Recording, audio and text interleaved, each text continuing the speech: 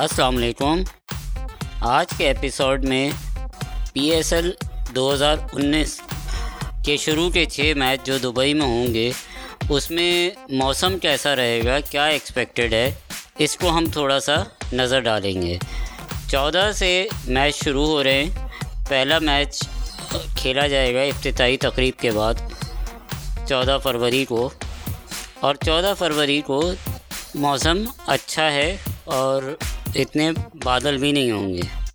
15 को थोड़े से क्लाउडी होंगे, स्कैटर्ड क्लाउड्स होंगे। 15 को 2 मैच खेले जाएंगे। फिर 16 को भी स्कैटर्ड क्लाउड्स की पोजीशन होगी।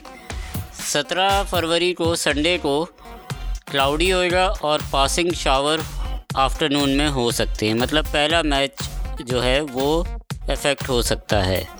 मंडे को मोस्टली सनी होगा, सूरज निकलेगा और बादल साफ़ रहेंगे।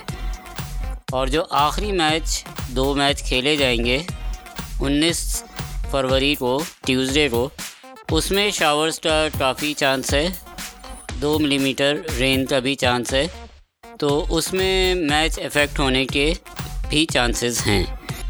होपफुली बहुत ज़्यादा इफ़ेक्ट ना हो मैच और हमें एक अच्छे मैच देखने को मिलें, अच्छे वेदर में अच्छे मैचेस हों। तो लेट्स सी कुदरत क्या सरप्राइज़ रखती है हमारे लिए।